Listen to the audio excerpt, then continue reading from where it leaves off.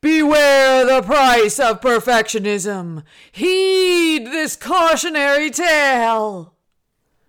I'm Shannon Hayes, and you're listening to episode 16 of season 2 of The Hearth of Sapbush Hollow.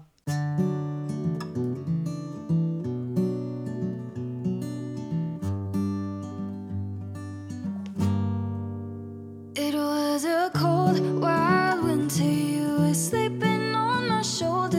I was praying that the raging storm would stay a little longer. With your feet up on the dashboard of my summer dream in Westwood, I was hoping that we'd wake up to the softest of spring mornings, humming do do do do do do do do.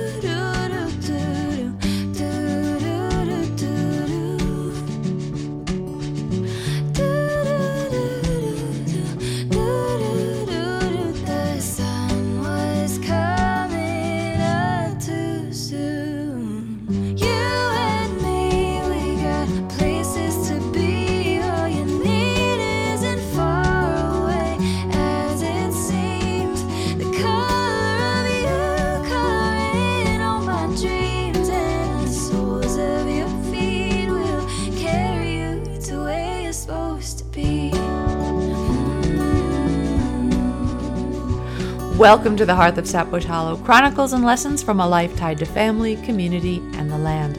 I'm Shannon Hayes, and I operate Sapbush Hollow Farm with 3 generations of my family in the northern Catskill Mountains of upstate New York. I'm the chef-owner of Sapbush Cafe, a farm-to-table and neighbor-to-neighbor experience open Saturdays 9 to 2 in our tiny hamlet of West Fulton. And I'm also the author of a few books, including Radical Homemakers, The Grass-Fed Gourmet, and my newest title, Redefining Rich, which is due out from Ben Bella Books in August. And if you want to earn a summer-long discount to the online farm store and help me promote it, stay tuned to the end of this episode where I'll tell you how. This podcast is the audio version of my blog, which can be found at sapbush.com or theradicalhomemaker.net.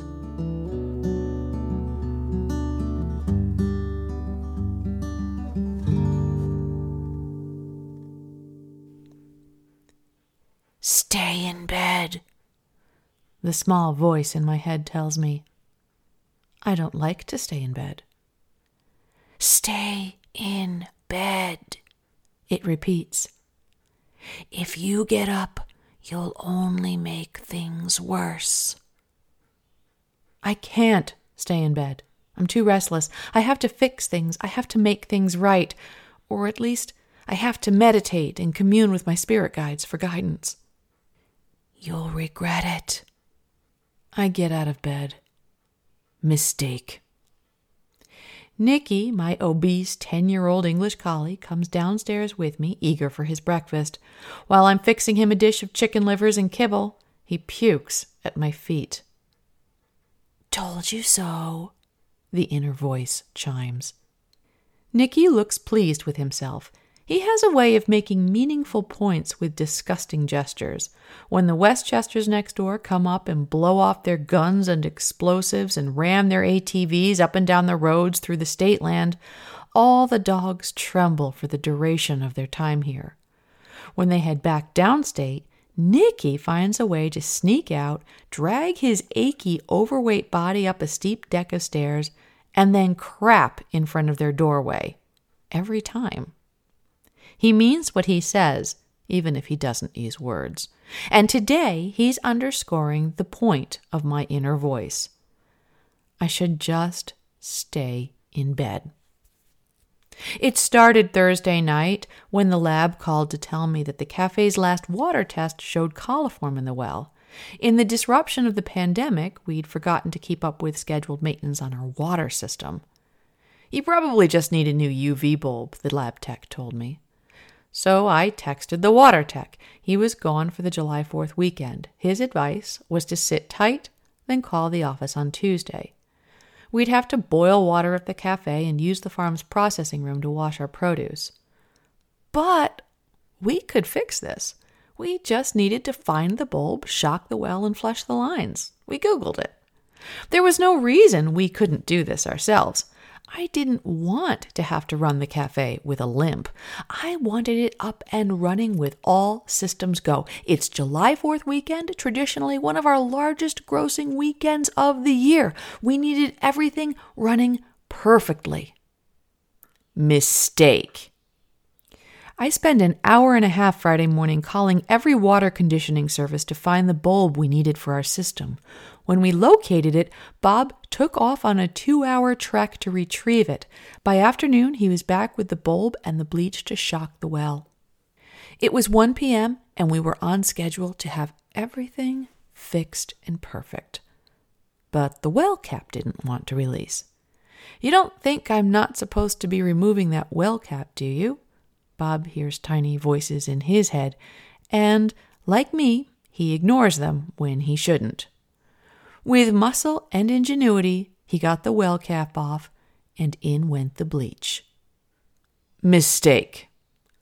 We turned on the garden hose and out-puked all kinds of nasty turgid water stirred up from the well.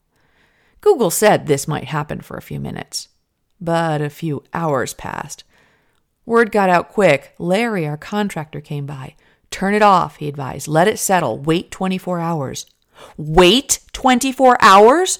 We had B&B guests due in at 10 p.m. We had a cafe that was supposed to be open at 9 a.m. the next morning. But if we ran the water in the building now, we'd draw all that turgidity into the pipes, into our filtration and disinfection systems. We could do major damage." It was nearly 5 p.m. There was nothing to do. We had to close the cafe and cancel our B&B guests who were flying in for a wedding. No. This cannot happen. A host is never supposed to cancel on Airbnb. It looks bad for the farm. It looks bad on our record. I tried to call Airbnb for advice. I couldn't get through. So I contacted the guests directly and told them what was happening. I looked up where their wedding was located and sent them a link to a cabin that was closer.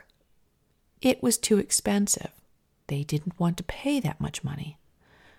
Bob and I were deeply sympathetic. We wanted them to have a great weekend. We wanted them to have a good impression of Sapbush Hollow. We didn't want them to have to come up with the extra $50 per night for a different rental. Mistake. We called around to every hotel and bed and breakfast in the area. We found nothing.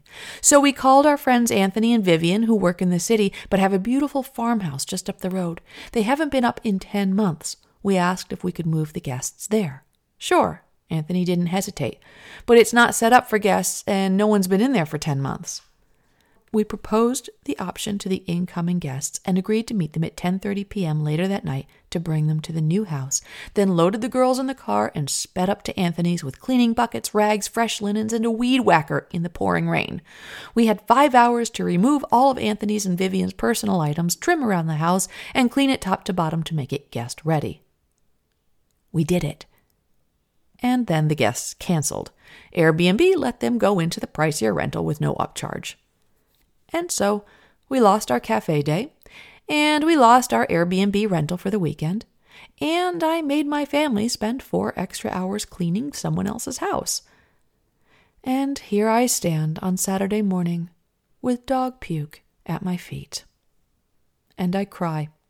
I cry because I know there's some kind of big spiritual lesson happening here. And I can't see it. And I'm supposed to embrace my learning opportunities and take every opportunity to grow, but I can't even get to a chair to meditate because there's dog puke on the floor. When I clean that up and go sit down to clear my head, all I get is static, not one wink of clarity.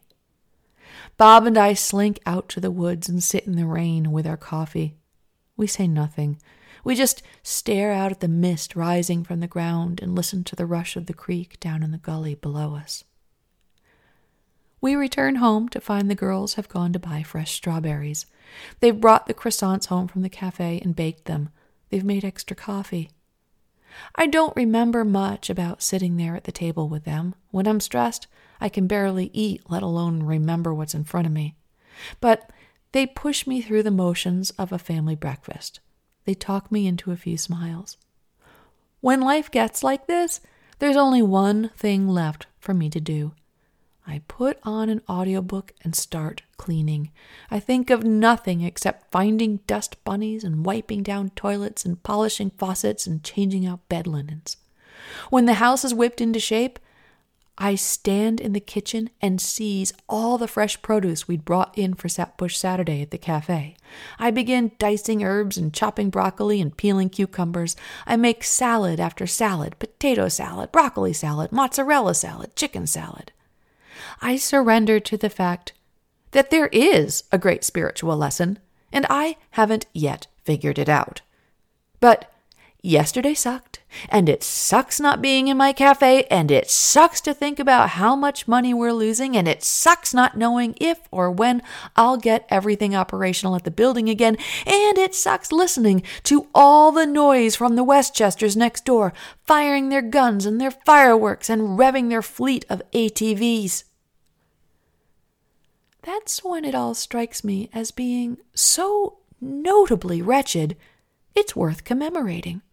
Since COVID restrictions have lifted, our weekly Sunday family dinner has turned into a farm and family dinner where Nate and Jen join us, and Kate and Joe even occasionally come from their new farm with baby Lark.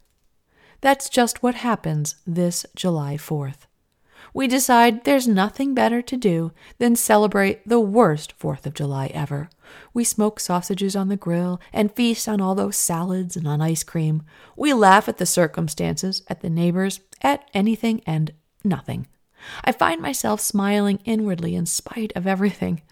So deeply thankful for people to love, even when things are so grim. And on Tuesday afternoon, the water tech comes. "You don't shock the well here," he explains. "You shock the water softener. Then you can be more precise about making sure every line in the building is disinfected." And it takes us less than 40 minutes to do the entire job. We replace the UV bulbs, he services the filtration systems and pronounces all systems go.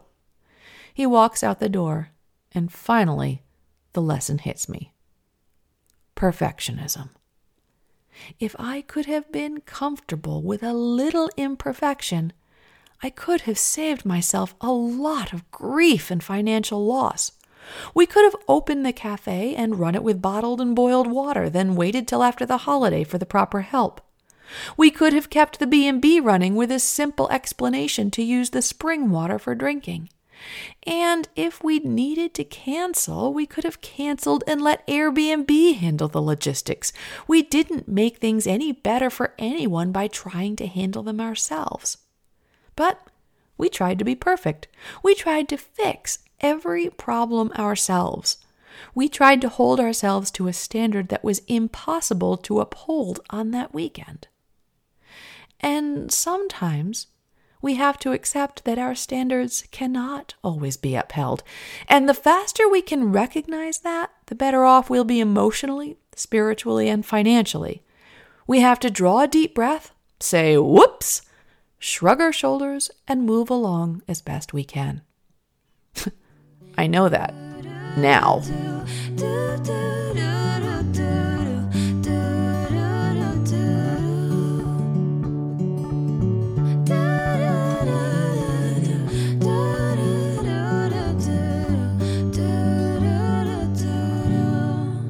Folks, don't forget that my newest book, Redefining Rich, Achieving True Wealth with Small Business, Side Hustles, and Smart Living, will be launching through Ben Bella Books this August. You can help me get the word out and earn a summer-long discount at our online farm store. We're putting together a launch team of volunteers who can help promote it.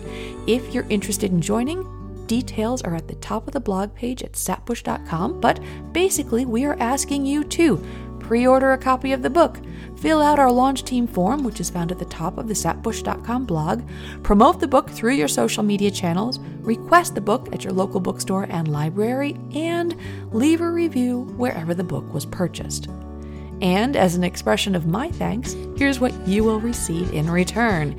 A 15% discount code for anything in the online store at sapbushfarmstore.com, good through July 31st, 2021.